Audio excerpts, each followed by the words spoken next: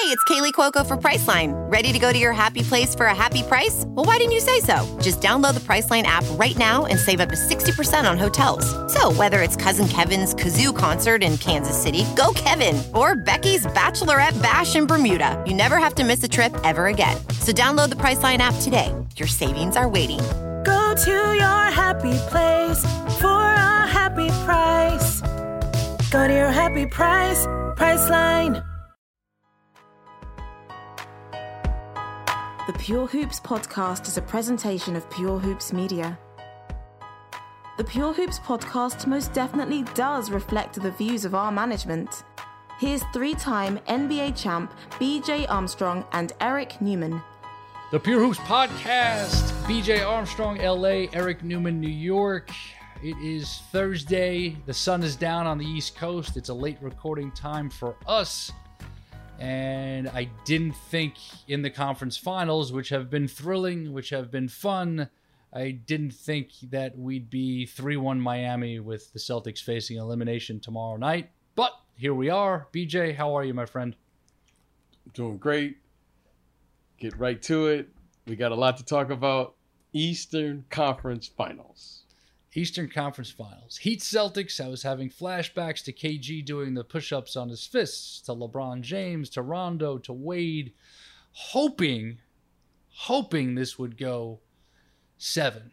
Right now, the Heat are on the brink, one game from the finals, and no better person to join us tonight to discuss the Miami Heat and everything they've accomplished, the one and only Ethan Skolnick. So, BJ, as well as this series is not going for the Celtics, I've got to say, I am thrilled to welcome an old friend to the program tonight as our guest.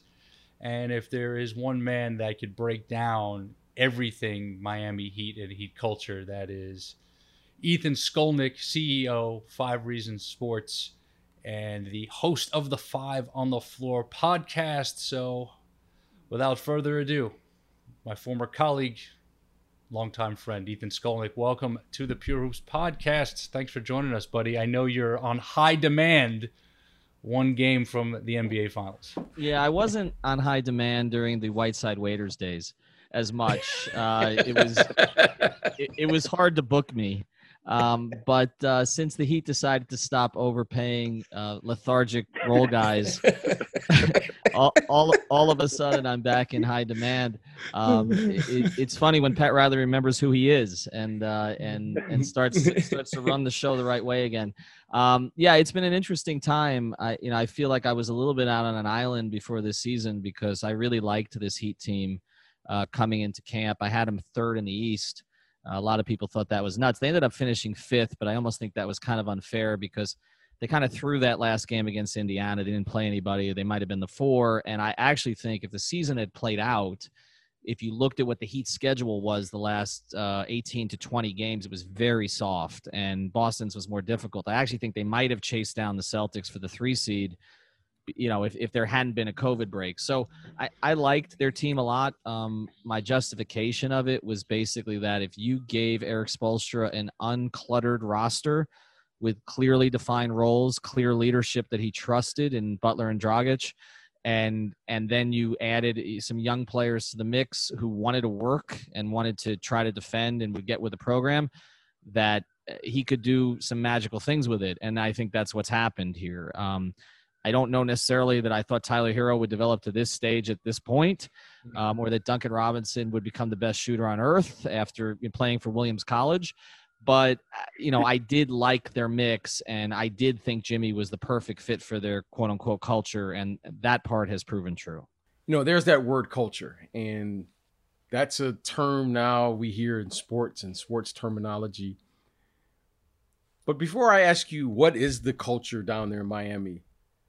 The confidence that these young players are playing with in Miami is really, it's terrific. You don't see this often. You see Tyler Hero, you see Duncan Robinson, you see Bam, you see these young players who are playing with so much confidence. What would you attribute to the confidence that you're seeing with these young players in mixture with the veterans that they've added to this group? because they really have something special there. At least it appears to be from the outside looking in. Yeah, I think it's a combination of factors. I think some of these guys came in with that. Tyler Hero has always had it. If you watched him in high school, he thrived in playing in other gyms and kind of proving to people he was better than they expected him to be. So some of these guys came in with it. But I also think what we've seen over the past few years with the Heat is the complete evolution to an Eric Spoelstra organization. That Pat Riley has empowered Eric more over time, and they became a development culture. The Big Three era, they really didn't develop any players because there wasn't time, right? You were trying to win on LeBron's clock and on Dwayne's clock. And they, Norris Cole turned out to be an okay player for them. But other than that, they didn't develop anybody. And then they went through this kind of post-LeBron funk, right, where then they were trying to build around Bosh. They maxed him out, and obviously had the blood clots, and they couldn't do that. And a lot fell on Dwayne. And, of course, they trade for two first-round picks for Goran Dragic, and that day Bosh is diagnosed with blood clots, right? So you never got to see that team fully develop. But after they made those mistakes, with Whiteside and Waiters, et cetera, James Johnson, Tyler Johnson, overpaying those guys, they pretty much turned the keys over to Eric to sort of recreate the culture. And so I think what it's a combination and what's empowered the young guys is that you have Pat Riley coming out last year after the season and saying, I let the culture slip.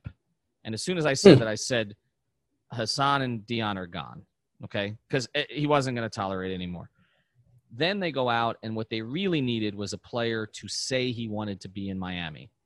And Jimmy was that guy. He wanted to be in Miami for more than a year before the trade actually happened.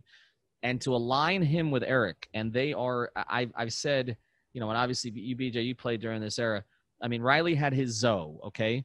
Zoe would parrot everything that Pat ever said, okay, to the point that we thought they were Zoisms. They were actually Rileyisms.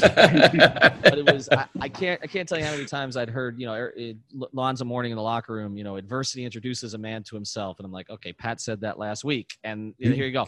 Well, Spo never really reached LeBron in quite that way. But Jimmy bought in immediately.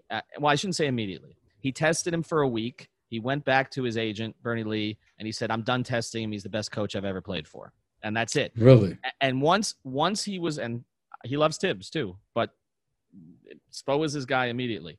And once that happened, Jimmy started to develop that culture with the young players. Tyler Hero's drafted. Jimmy he texts Jimmy. Jimmy invites him to his place in Chicago and says, you're staying a week with me.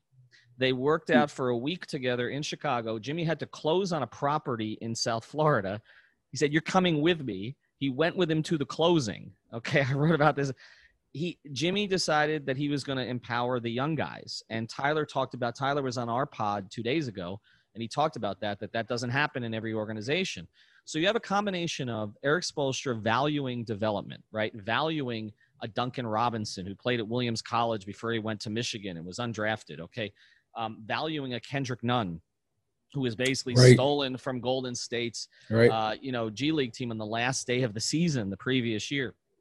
Valuing a Derrick Jones Jr., who, the Suns of all teams, okay, let go. A player with that kind of upside, and then finding a role for him. Okay, maybe he's not a 30-minute-a-game player, but at the top of the zone, he's pretty effective, okay, and there's a lot of things we do. So it's a combination of Spoelstra valuing the young players, them having this development culture, which really didn't exist as much under Pat in recent years, and then having young guys who believed in themselves, but also having veterans like a Butler, like a Dragic, like a Haslam, whose role is still immense in that locker room. It's probably, in terms of voices, he still has the loudest one, even though he doesn't play. Having those three guys, and then the trade they made at the deadline, which was basically saying, okay, Justice Winslow doesn't really want to be here anymore. He didn't seem to want to come back. There were some differences about, him coming back from the injury. Most teams, most organizations would hold on to a guy like that. We drafted him 10th. We're going to make this thing work. We want to make a starting program. No. Riley was like, okay, they love Jay Crowder for years. We can get Jay Crowder. We can bring in Andre. Okay, give us more veteran leadership. They kept flexibility for 2020, and they kept flexibility for 2021, which is where they're really targeting. And to bring in those guys, and so now you've added two more veterans in Iguodala and Crowder to support Butler, Dragic, Haslam, and then you have this core of young players. So it's a really interesting mix, and the young players feel empowered. They feel like they matter. And I've covered Heat teams. I've covered the Heat since 1996. I've covered Heat teams where the young players, they didn't feel like they mattered. Like during the LeBron years, these young players have felt like they mattered. Eric is the major reason for that. But I do think a lot of credit goes to, honestly, to Jimmy Butler, who said at the beginning of the season, Bam Adebayo is our best player. Right. Bam Adebayo is our best player, okay? And Bam needed to be told that because it's not in him necessarily. He's not a flashy person or anything like that. But the belief that Jimmy has shown in Hero and Bam and the way that that's aligned with Eric has really been impressive. I just had a follow-up. Bam. I saw him play in college. I liked him. He was athletic. But I didn't see this. What happened? What was the turning point for him? BJ, they loved him on draft night. I will tell you that, I mean, when I talked to people that night at the arena, the first thing they said was, we did more research on this kid than anybody else that we've ever done. And one said to me, he's the anti-Hassan. And I was like, okay. And by what they meant by that was it was about everything but the stats, right? That's what became the problem with Whiteside was it was about chasing blocks. It was about that stuff. It was about the max contract. But with Bam, it was this sort of purity that they saw in the way that he played. But also the reason that they saw it, and you notice they went back-to-back Kentucky guys. Pat at the press conference when they drafted Hero, and people in Miami didn't like the Hero pick. Okay, it was like, what? That's early. Short arms, white kid. What are you doing? Okay, okay. But when they made that draft pick, he said no more Duke guys, which is kind of funny because they drafted Winslow, and if you know the Arisons, they're Duke guys, right? It's a Duke organization. No, he's trusted Cal, and I think one of the reasons that he's trusted Calipari is because he has felt that Cal doesn't see, he develops things in practice, but he doesn't the players don't show it all at Kentucky. And I think that's part of what's happened here. I think Jamal Murray's developed aspects of his game that we didn't see in Kentucky. Right. Karl Anthony Towns was not an outside shooter at Kentucky, right? And now he's one of the best outside shooting bigs in the league, historically great in some ways. And I think with Bam and Tyler, there were things that I think Calipari scratched the surface of in their 1 year each there, but didn't really get to, like Bam as a ball handler, okay, which is one of the things that makes him so unique. I think that they worked on that, but he didn't really get a chance to exploit it there. Tyler running pick and roll, which we've seen more and more now in the bubble. And you talk about empowering guys. They came to the bubble. Eric Spoelstra, I talked to him about this. He decided Tyler Hero was a second-year player. Wasn't a rookie anymore. You just had a 3-month break. It's like coming back from a 3-month, from the end of your first I mean, season. literally the off season. The off season. So he comes back, and it's one of those things. It's like when you go to summer league and the guys in second year in summer league, are always look so much better than the rookies, right? I remember seeing Andre Drummond his second year in summer league. I'm like, well, he should not be out there anymore. Like certain guys, like Tyler Hero looks like the guy who comes back to his second year of summer league. Like he's and basically, Spoelstra said, okay, we've seen enough now. We're going to put the ball in your hands more often. We're going to let you run pick and rolls. We're going to let you be creative. And now you're seeing that start to blossom.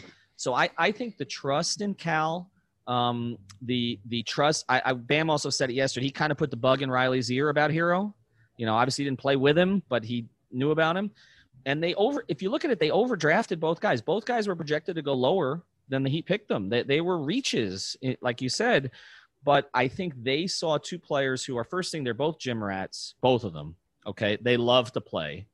They're unselfish as hell. I mean, whether it's however Tyler dresses or dating an IG model, he's just a hooper. Like he's a hooper, and that's those when they went through the experiences with, again, guys like Whiteside, others who didn't really want to be there were pouting. I think one of the things you see with this team is they love to play. They love to be together. They have the best chemistry of any Heat team I've ever covered. And when you saw last night, you saw guys like Kendrick Nunn, Derrick Jones Jr., Myers Leonard, Kelly Olynyk, who all have been in the rotation or been starters this year. They didn't play in the game last night, and they were jumping on Tyler Hero like everybody else was. They were totally into it. They just have a great vibe about this team, and led by Spoelstra. And to me, like, this is Pat Riley's dream. get guys in a situation where they can't do anything but play basketball for 2 months, right? Can't do anything. Turn them over. Yep. It's Jimmy Butler's dream too. It's all he wants to do. It's all Tyler Hero wants to do. And this is why I picked them, to go to the Eastern Conference Finals once they got in the bubble. I didn't think they'd win. I thought they'd lose to Boston in the ECF. I changed my pick as I saw the way they played against Milwaukee, but prior to the playoffs, because I just thought it's a perfect environment for this group. They like each other. Jimmy's best friend in the team is Dragic. Like, they could spend all day together every day. It's just Dragic and Jimmy told their families not to come when they were supposed to come. I mean, that's a Pat Riley team. Like, he doesn't want, keep the families away. It's just basketball. And that's what's made them incredibly dangerous. So, Ethan, you talk about the culture, you talk about the roster construction, you started to allude to some of the things that you're seeing Hero do on the floor. It's one thing to build the team. It's one thing for it to look right on paper, feel right. What's been the key turning point with actual execution, getting into this groove? What do you think it was? And the second part of that is, how much of that did you see pre-shutdown, and how much of that was just built upon the return? Well, no, I think they were trending the wrong way before the shutdown. The last 2-3 weeks before the shutdown, they'd made the trade, and Iguodala was a little out of shape, which was natural. Not out of shape because he doesn't get out of shape, but out of basketball shape. Right. Jay fit better from the very beginning, but they were a little out of sorts. Myers Leonard, who'd been a big part of their starting lineup, got hurt. Hero was hurt. We found out later he actually had COVID. At the time, that wasn't really publicized. Wow. He had it early. And so there were, there were issues there with their chemistry. And, the last game before the shutdown, they blew a 28-point lead to Charlotte at home. I mean, they played really well early this season. But again, that's why but going into the bubble, I felt the reset for them was going to help them as much as any team. And I actually called that the reset was going to hurt Milwaukee more than any other team, because Milwaukee had great momentum, right? But they also had a lot of vets who I thought were going to take some time to kind of get back into shape.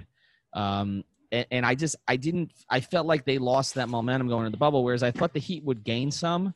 But you asked about execution. I mean, the stuff, just look at Duncan Robinson, okay? And I know he's not had a big playoffs, okay? But the gravity that he creates, right, as a three-point shooter, and what Eric has done with him and the way that they execute the dribble handoffs, this is, in my view, the best coach team that the Miami Heat have ever had. It's the best Eric Spoelstra coaching job, and it's better than any Pat Riley coaching job in Miami. If you watch the way that he's brought the most out of every individual player and then understood when to go to somebody else. Again, Kendrick Nunn was second in Rookie of the Year voting. Yeah, as an undrafted player two things. First, they threw him in the starting lineup from game one. It's one of the reasons Dion wanted out. Okay, they threw him in the starting lineup from game one and trusted him there, and then had to trust in other players to decide when it hasn't gone well for Kendrick in the bubble, he's not going to play at all, and still have him buy in. He's gotten the most out of it. He's maximized every player on the roster, and a lot of it is by forcing them to do things you wouldn't think they would do, like BJ mentioned. Bam Adebayo, where you're running your offense through your five, okay? Right. And not just in the half court, but literally he's bringing up the ball half the time, okay? Obviously he's switching and defending 1 through 5, but also all the dribble handoff stuff with Duncan, where now, they basically gave Duncan – tape of Ray Allen to watch, okay? And so they're running a lot of the same stuff they ran for Ray and for Wayne Ellington with Duncan, but they've taken it to another level because Duncan's taller. He's created a little bit of he's created a game off of his gravity now where he's become a better passer. They were the number one offense in the NBA this year when Duncan Robinson was on the floor. They were 15th when he wasn't. So if you want to know why he's still playing, even though he's not, the teams are keying on him, that's why. But, I mean, and then, again, to me, the best example, and the other thing Eric noticed and picked up on that no other coach of Jimmy Butler's has picked up on, is that Jimmy's best asset offensively is his unselfishness and his playmaking. And I remember Eric sat down with us at Media Day, which, believe it or not, Heat Media Day was literally 362 days ago. It's going to be a full year. I mean, this is how long the season has gone. Eric sat down with us a year ago, and he looked so excited it was like the weight of Whiteside had been lifted off of him because he could not coach him another minute. And he sat down with us and he essentially said to us, nobody's talking about Jimmy Butler as a playmaker. And it was just clear he had already decided how he was going to use him. And to play off of Jimmy's inherent unselfishness instead of the mythology of his selfishness, I think was the key thing that set the tone. And then telling Goran Dragic, who was an all-star 2 years ago, who still in some ways is their best offensive player, and telling Goran Dragic, we need you off the bench. You're going to replace Dwayne as our sixth man. We need you off the bench. And getting Goran to buy into that is another of, and then making the decision in the postseason, okay, we saw Eurobasket Goran in this kind of situation. I want you on the floor for 35 minutes. You're going to start. How many decisions has he had to make to get them to this stage? They don't have a guy on their team who was drafted above 9th overall, and that's their 36-year-old Andre Iguodala. The whole rest of the team, they're undrafted free agents. Jimmy was drafted 30th. Yeah. Hero and Bam were middle of the first round. Like I said, Duncan's undrafted. Kendrick Nunn's undrafted. DJJ was undrafted. Myers Leonard was drafted middle first round, but they don't have high picks. He's just maximized everybody. That's why I said it's the best head coaching job that I've seen in Miami. And Pat's had some good ones, obviously. Yeah, you talk about Coach Spo, and every now and then you'll see these coaches take steps. Coach Spo is, without question, in my opinion, he's moved into that elite category just on what he is doing this year. I mean, this is an exceptional job he's doing. But the one thing I don't think he gets enough credit on, and I want to hear your comments about, is we always talk about the team taking on the character of its coach. Jimmy gets a lot of credit for his toughness. Talk about Coach Riley and his personality. But Coach Spo coaches with a certain level of intensity and calmness and collectiveness that he brings to the court. And you really see it with this group. And yeah, coaches make decisions like bringing Dragic. And I remember when Steve Kerr tells the story when he took Andre Iguodala out of the starting lineup. That's a hard conversation to have with a veteran. But clearly this team is bought in because there is a trust factor here. But talk about his basketball integrity and how he's connected with this group, because clearly he's in charge now. He's coaching with a certain level of confidence. Just for instance, him going this random zone thing that he's doing now against Eric's Celtics seems to have caused a lot of confusion. And they never play zone. Let me say one thing. We'd be running different. You're not the guest here. We'd be running different offense if it was Eric's Celtics against this zone. Back to you. Talk about Coach Spo now. I mean, he's really putting his imprint on this group. Yeah, no, this is more his group than any other. But I think that he is a product of the experiences he's had in Miami. And I think a lot of it does start with when you have stability in an organization and trust there, that a lot of things follow from that. And, look, if you go back to when Eric took over in 2008, he had two, in some ways, incredible seasons because he had really one player. I mean, Dwayne was at the peak of his powers at that point and should have been the MVP in 08-09. That's the one. I know LeBron, I know LeBron well, as Eric knows. But I know that there's some that, LeBron feels he should have had. Well, that one he shouldn't have had. That should have been Dwayne's in 08-09. But, he got those two teams to the playoffs. And then, of course, Dwayne said, I need help, because they had been holding back on getting him help because they were all targeting the summer of 2010. And then they got him the best help you could possibly get him, right, in 2010. And I remember having a conversation, and Eric has told me many times that there were 3 times he thought he would be fired. The first time was when they were going to recruit LeBron, because why would LeBron want to play for Eric Spoelstra, who played for 2 years and came out of the video room? So that was the first time. The second time was when they started 9-8. And they were screaming at each other in Dallas, and LeBron was pretending not to bump Eric when he bumped Eric. And then they came out of that locker room, out of that players-only meeting where we waited for them for 35 minutes, and Dwayne Wade said, we got to get our bleep together. And then the next day, LeBron's people leaked to ESPN all the stuff that had been going on between LeBron and Spoelstra, and that LeBron wanted a different coach. And so that was the second time. And then the third time was when LeBron went catatonic in the 2011 finals, and they lost to Dallas because he couldn't post up JJ Barea all of a sudden. And then Eric thought he was going to get fired there. So 3 times that Eric thought he was going to get fired, that if he was coaching in another organization, he probably would have been fired. Well, once you're not fired there and you win 2 championships, and I remember Eric telling me during the middle of that first year with the Big Three, saying, look, I'm going to be relaxed here because in 25 years I can say I coached these guys. And that was his attitude. It wasn't like an immense pressure. It was like, I'm coaching these guys, like LeBron James, Chris Bosh, and Dwayne Wade. And so once you win those titles, there's a certain confidence. And then once you come out of it and the organization loses LeBron, but you still stick with the head coach, there's more confidence that comes out of it. And I do think that over time, look, they've had some battles behind the scenes that haven't been talked about. But like over time, I think Riley has just trusted him more and more and more to put on his imprint. A Pat Riley team would not have done pace and space, would not have done positionless, would not have done Pat Riley teams, as you know, BJ. They wanted to play through the 5. Okay, I played against some of those teams. I don't think pace and space was part of the part of the chemistry. Not pace and space. No, Timmy and Zoe, right? You know, PJ Brown. Right. PJ Brown at your 4, right?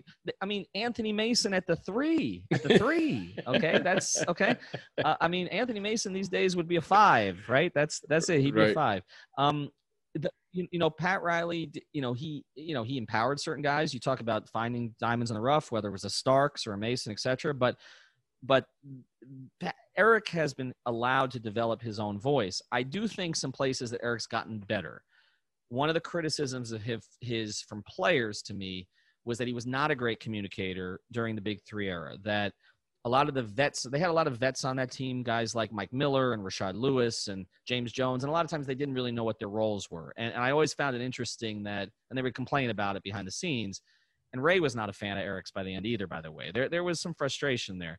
But I always remember that one of the things that, that stuck out to me about that era was when Eric finally found a consistent rotation is when they had the 27-game win streak, where he was rolling out, I think it was Chalmers and Haslam with the Big Three. And then every game it was Cole, Battier, Anderson, Allen, right? Same 9 all the time. Mike Miller only filled in when Dwayne was hurt. And he found a consistent rotation. And he was allowed to coach. And then he also had the conversation with LeBron in the middle of the second year. Are you going to let me coach you? And from there, LeBron let him coach him. And I think one of the testaments to Eric is when you hear LeBron speak now, it sounds like Eric. Like as much as he might have resisted stuff at the beginning, Eric, I was with you, Bleacher Report. I was sent up to Cleveland for that horrific year, right? 14-15. Yep. And I remember, every time, I mean, LeBron would complain to me about Riley behind the scenes, but then every time he'd have a press conference, it was like exactly what Spoelstra just said when I was down in Miami. Like he was still taking. So I think the respect from guys was there, but I think the thing that has happened is Eric has become much better at communicating with players, particularly the rest of the rotation, not just the stars. And I think one of the reasons he's been able to do it is because he's somewhat responsible for developing a lot of them. This is not bringing in a Mike Miller or James Jones or Rashard Lewis from another situation. This is Duncan Robinson, Kendrick Nunn, Derrick Jones Jr. Like they helped make them. The guys deserve a lot of credit, but Eric Spoelstra helped make them NBA players. Because different scenario now. It's a different scenario. So there's a trust level. Like there's this coach is partially responsible for where I am. I do think that the communication there has gotten much cleaner. And there's been, and this year, like I haven't heard of any issues between the stuff that you hear about. Like, it just seems like this team is all on the same page. So, and I do think he deserves enormous credit for it. Yeah. I mean, the trust, the belief, we talk about the chemistry, we talk about the culture, digging into this series a bit. I mean, it takes a lot to be behind in these games. And in terms of, coming back and winning, BJ and I talked about it recently, though, with the 3-ball, obviously, 15-point leads can be extinguished pretty quickly. But when you look at game 1 and you look at everything that led up to overtime, and then obviously the huge moment where Bam wins the battle with Tatum at the rim, Magic Johnson says it's the best defensive play he's ever seen in the playoffs. I'm sure we'll have an argument about the LeBron block, but just an unbelievable moment.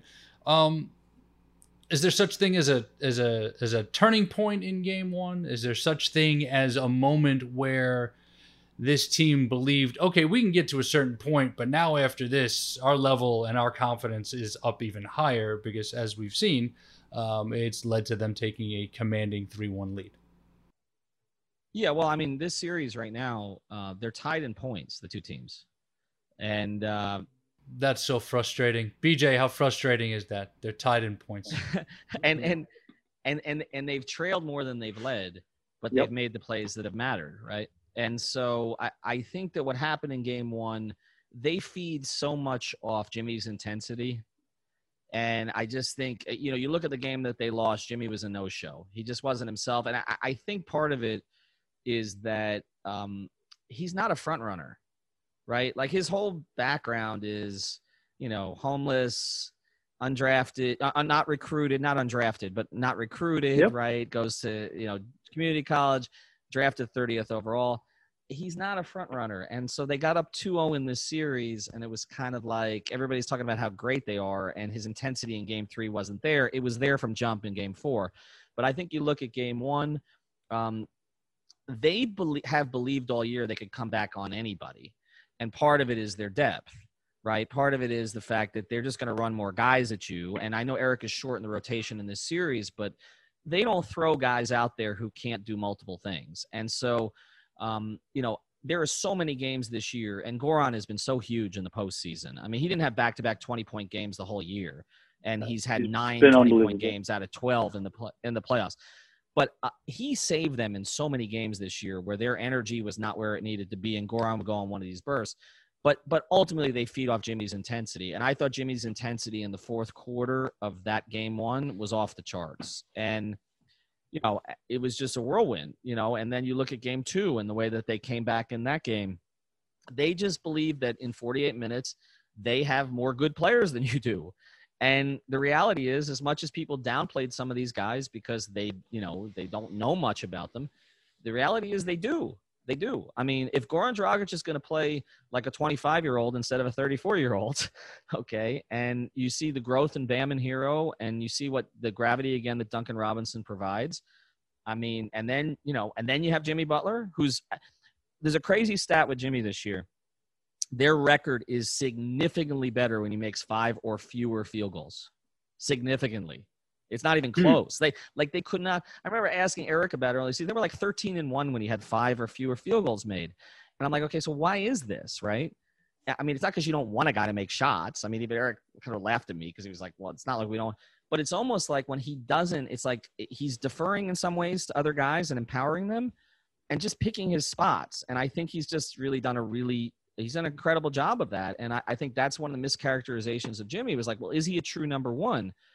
Well, not in the traditional sense, right? Like he's not LeBron, okay? He's not Harden. He's not, but if he's elevating everybody else's play with his defense, with his intensity, with his playmaking, and then he's a guy who is shooting 85% from the line and can get there when he has to, when you need him to, he is a number one. But he might end up being the 4th leading scorer on this team next year because I think Tyler Hero is going to be first.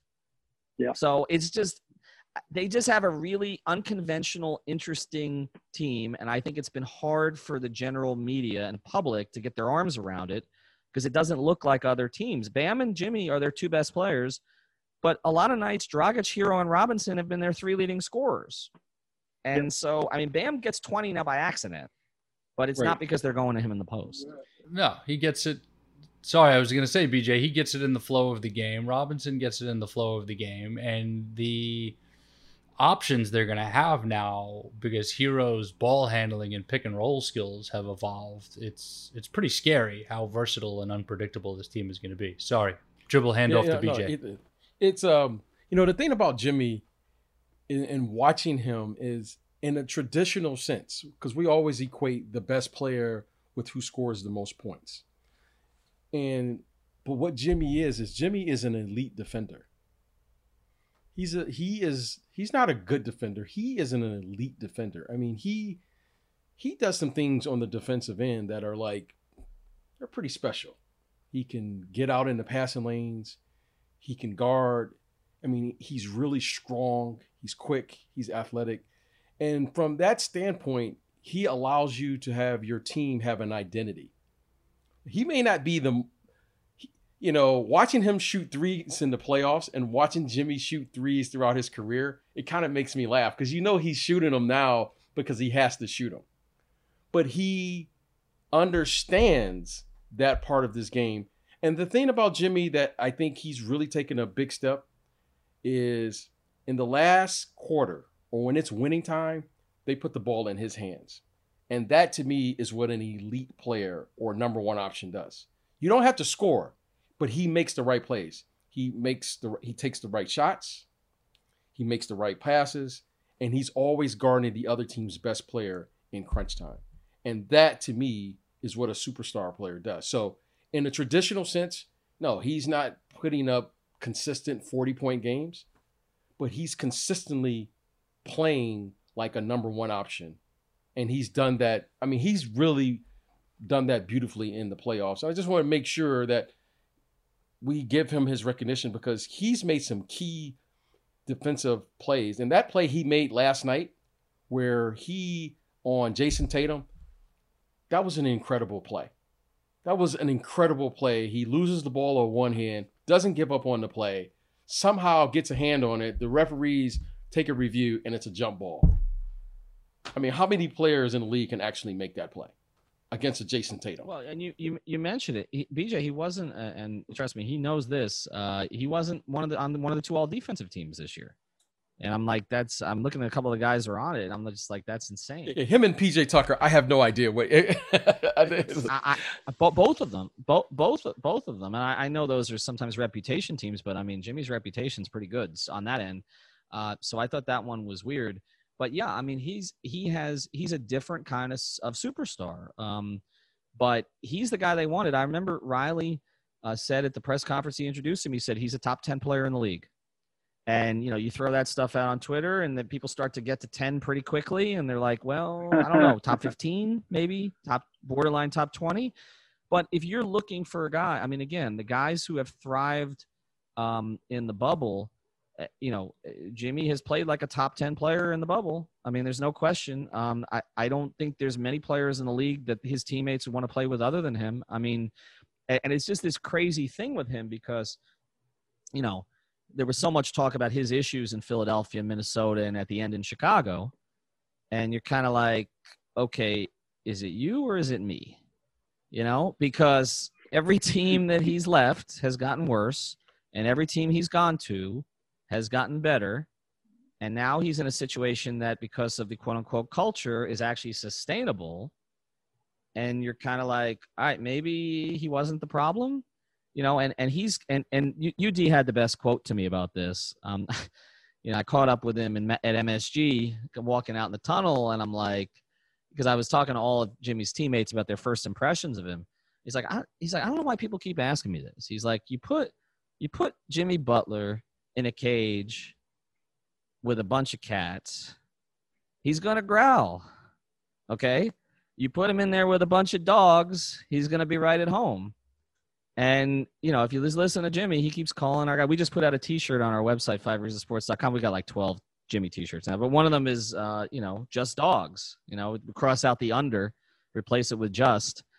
And that's this group. Like, Goran Dragic is a dog. Like, I mean, he may not look like it to most people, but if you watch him play Eurobasket, and scream at the guys on the sideline, Tyler Hero just wants to hoop. That's it. Okay, Duncan Robinson, I asked him his first interaction with Jimmy. They had an open run in Miami, and Jimmy went under a screen against Duncan. And this is a guy, again, played at Williams College. He played at Exeter in high school, okay? I mean, prep school kid. So Jimmy goes under a screen, first open run. Duncan hits a three in his face. Says, don't ever do that again. To Jimmy Butler, first open run. Duncan Robinson's a dog, okay? All right, that's the type of group that they have. And Bam, that's the one thing with Bam. Like, he's the nicest young. He's just, I mean, he's not a dog yet, but when he gets that in him, like he's going to be hard to stop at all because watching him play. The thing about Bam, yeah, he's tremendous. I mean, but here's the thing about it though, BJ. The way we knew he was going to be special was kind of a holy trinity of Heat bigs all anointed him next. Okay, Zoe from the beginning, this is the guy. Went on Zoe doesn't like doing radio shows. Joe was on radio shows saying Bam is the guy. Bam's the next me in this organization, okay? Udonis Haslem wrote a love letter on IG to Bam saying he's the one we're passing the torch to. They still had other young players like Winslow, et cetera, on the roster.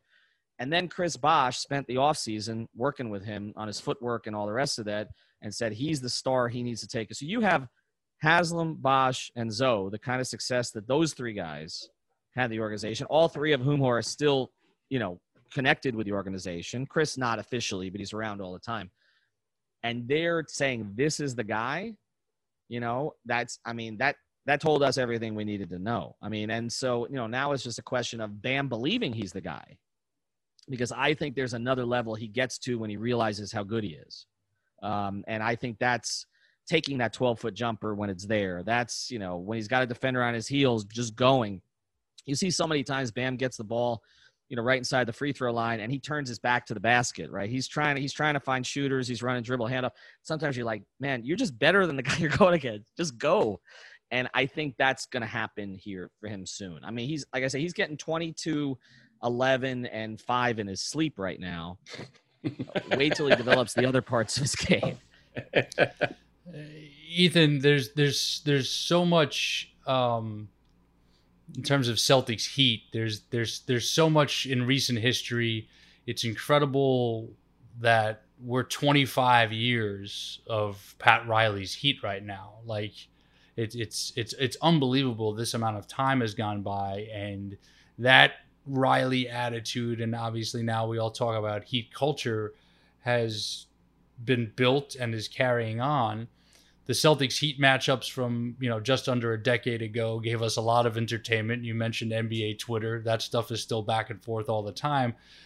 Obviously, from where I sit, was hoping for a classic series, something tighter, something more. The games have been dramatic, but this could be over as early as Friday night. My question for you is, with the makeup of these rosters right now and these organizations, are we set up for a really exciting 3, 4, 5 year window of Celtics and Heat as two of the top teams in the East, really reinvigorating what this was when LeBron went to Miami and the old school Big Three was hanging on? Yeah, I wrote a story about this before the series on 5reasonsports.com that Riley versus Ainge is the rightful Eastern Conference Finals. If you go back to 2005 when Danny came in, they've made the Eastern Conference Finals 6 times. And during that period of time, the only franchise that's made it more has been Riley's Heat at 7. I believe the Cavs are at 6.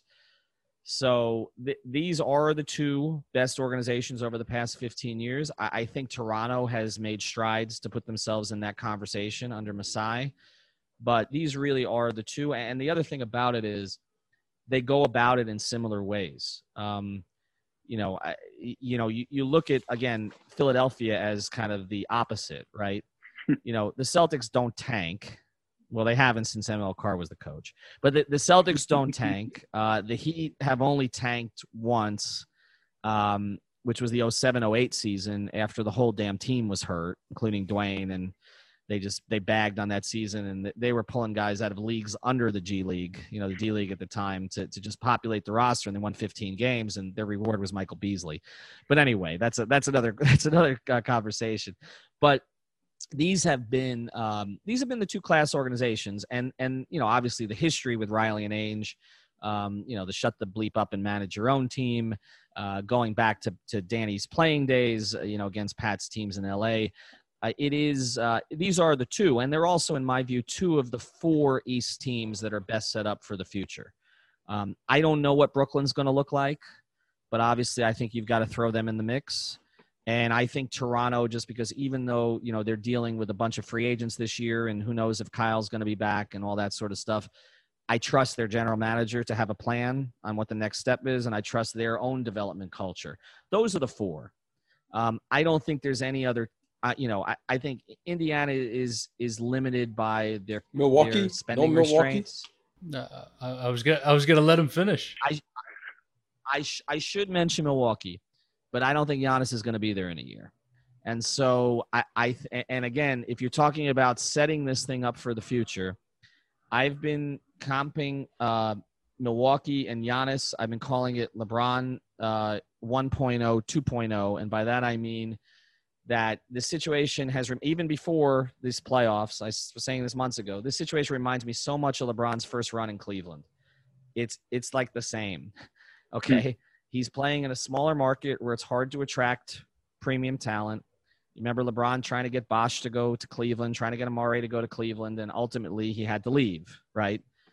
Well, now Giannis is going to be only, I think, 1 year older than LeBron was when he becomes a free agent next year. He's in a situation where he has a very good player as his number two. I mean, I think Chris Middleton's better than Mo Williams was, but I don't know if he's a number two on a champion. And I think it's going to become increasingly difficult to get that number two. And so to me, it's all setting up the same way, where as much as Giannis is committed to Milwaukee, like LeBron was committed to Cleveland, he's going to be hearing about not winning a title. He's going to be wondering where, the next star is going to come to play with him. You see Durant going, to Brooklyn. You see an emerging power in Miami. You see, obviously, the Lakers, you still can't count them out. The Clippers get their act together. And you kind of like looking at it like, can I win here? Can I win big? And then Pat Riley's going to have cap space. and so, I mean, the whole thing has set up. And here's the other thing that nobody talks about. And I know, BJ, you're on the agent side. I mean, there's only one other premium player in the league who has the same agent as Giannis Antetokounmpo, Bam Adebayo. There's only one player that Giannis works out with in the offseason. Because after Kobe, he didn't want to work out with anybody else. Bam Adebayo. Okay? Bam has taken the Wade role as prime recruiter.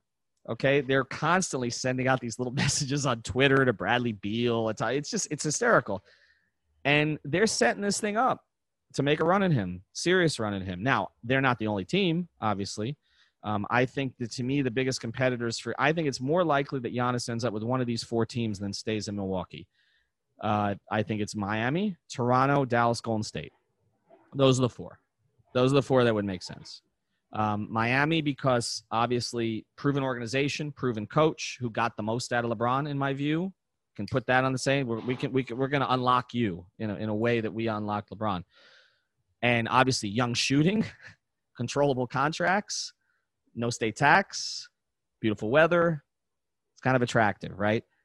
And Pat Riley's not putting off the Malibu vacation for Victor Oladipo. He's not. He's putting it off to go after a whale. Toronto is interesting because the relationship with Masai, also proven track record, international city. I think that makes some sense. Golden State for obvious reasons, right? And Dallas because relationship with Luka, and I mean the two of them together would be unreal. But to me, those are the four, and I think they're all more likely in Milwaukee, and that's why I can't put Milwaukee in that class because I don't know if it's sustainable in the same way that it wasn't sustainable for Cleveland with LeBron when he left. BJ is stunned. There it is. Good stuff, Ethan. I'm letting that marinate right now. Yeah. I'm going to drop the mic for all of us. I'm not letting Eric somehow get in a Celtic statement. It's done. I was going to say. You can't say anything. Eric can't say anything. We'll pick it up again. We'll pick it up again on the eve of Game 7 next week. So, BJ, I've lost track of our episodes, but I've never seen you sink into a chair just absorbing basketball info and knowledge like that, and then just being like, yeah, I'm good. I've just got to sit and think on all of that. This is the first time. I'm a huge Pat Riley fan, first of all, and yes. I have the ultimate respect for him, what he's achieved in his career as a player, as a coach when he first started there in Showtime. Playing against him for many years. I still have bumps and bruises from all of those Celtics I mean, not Celtics, those Knicks teams. Yep. Then watching him go and transition to the front office down, well, the coach. Then he goes to the front office down in New York, then comes back and coaches the team to a championship once they get Shaq. And then obviously what he's doing now in an executive capacity. It's been incredible to watch what he's done in basketball over this length of time, to be able to sustain this level of excellence and change with the times. You know, we're always talking about the athletes are changing. Well, certain things don't change. Winning doesn't change. And Pat Riley has figured out over a generation of players, you know, when he was playing, in the 70s, coaching in the 80s, the 90s, 2000s, he's figured out how to get to the mountaintop over and over again. And so my hat's off to him, watching what he has done in mentoring Coach Spo and this organization and the culture that he's built down there. It's been it's been incredible. And so I'm just always intrigued. I always applaud excellence. And he has been one of the pillars of the NBA for many, many years. A basketball journey like no other. I think you look at the body of work from playing at Kentucky, being a Laker, and then, you know, I don't know how many people know like how he came to be the coach of the Lakers. He's pulled out of the broadcast booth and then he's leading Showtime, and that leads to everything that you just covered and what Ethan mentioned. It's truly incredible. And as you know, last night before the game, I was thinking about, all right, if the Celtics can even this series and make it a best of 3, and as much as I love watching the Denver Nuggets play basketball, right? And there's no bad finals matchup, but you have a Celtics-Lakers final or a Heat-Lakers final, like the fun, the subplots, the Riley connection back to the Lakers, the LeBron connection back to Miami. There's so much there, but you know, me rooting Denver for the will Celtics. have something to say. Oh, Denver of course. will have something to say about that. Absolutely. And you know, listen, from the Celtics side, you can sit here and say, you know, this should easily be 2-2 or 3-1 the other way, and Denver should be up in their series 2-1. But you got to play every possession, you got to play every moment, and you know, hats off to Denver though for what they've done. I mean, they've come back from 3-1 down twice, and they've shown that they're very capable of winning this series. But you know, this Miami Heat, this team, this organization, I got no problem saying it. It's played out at this point, but the Heat culture is beyond impressive.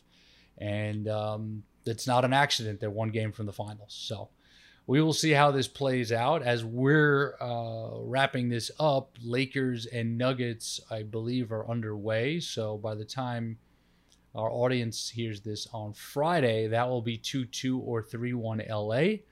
And then obviously a lot will be decided through the weekend. But to say this has been an exciting ride during the playoff bubble would, of course, be a very large understatement. So I'm sure we're going to have some crazy stuff ahead. I appreciate you checking on me earlier in the series because my blood pressure was way up. But I've put things back into reality. And answer your phone, please. Answer your phone. Don't answer your phone only when you win.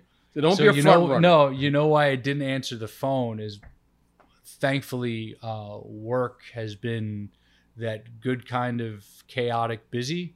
I've actually been starting the games like 45 minutes late and playing catch up and fast forwarding through the commercials and halftime. So that's why I didn't answer my phone. I will always answer my phone. I called you in the second half, so I don't want to hear it. Oh, I was still behind. I was like an hour behind that night. That was game 2, right? Yeah, that was game 2. It was game 2, and the whole world had watched the game already, and I'm still in the middle of the third quarter not looking at my phone. But I appreciate you checking on me, buddy. This was a great episode, and I hope everyone enjoys. Great show, my friend. Special thanks to our producer, Mike Lieber.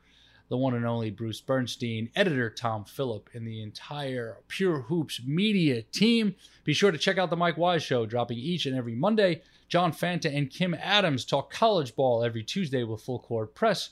Catch and Shoot 2.0 with Aaron Berlin and Otto Strong drops each Wednesday. Monica McNutt and King McClure bring you buckets, boards, and blocks on Thursdays. And, of course, Fridays, it's the Pure Hoops Podcast with BJ Armstrong and myself, Eric Newman. Please check out all of our shows, subscribe, download, rate, review, share, most importantly, enjoy. We'll see you next week on the Pure Hoops Podcast. Enjoy your weekend. Stay safe, stay healthy, stay pure. The Pure Hoops Podcast is a presentation of Pure Hoops Media.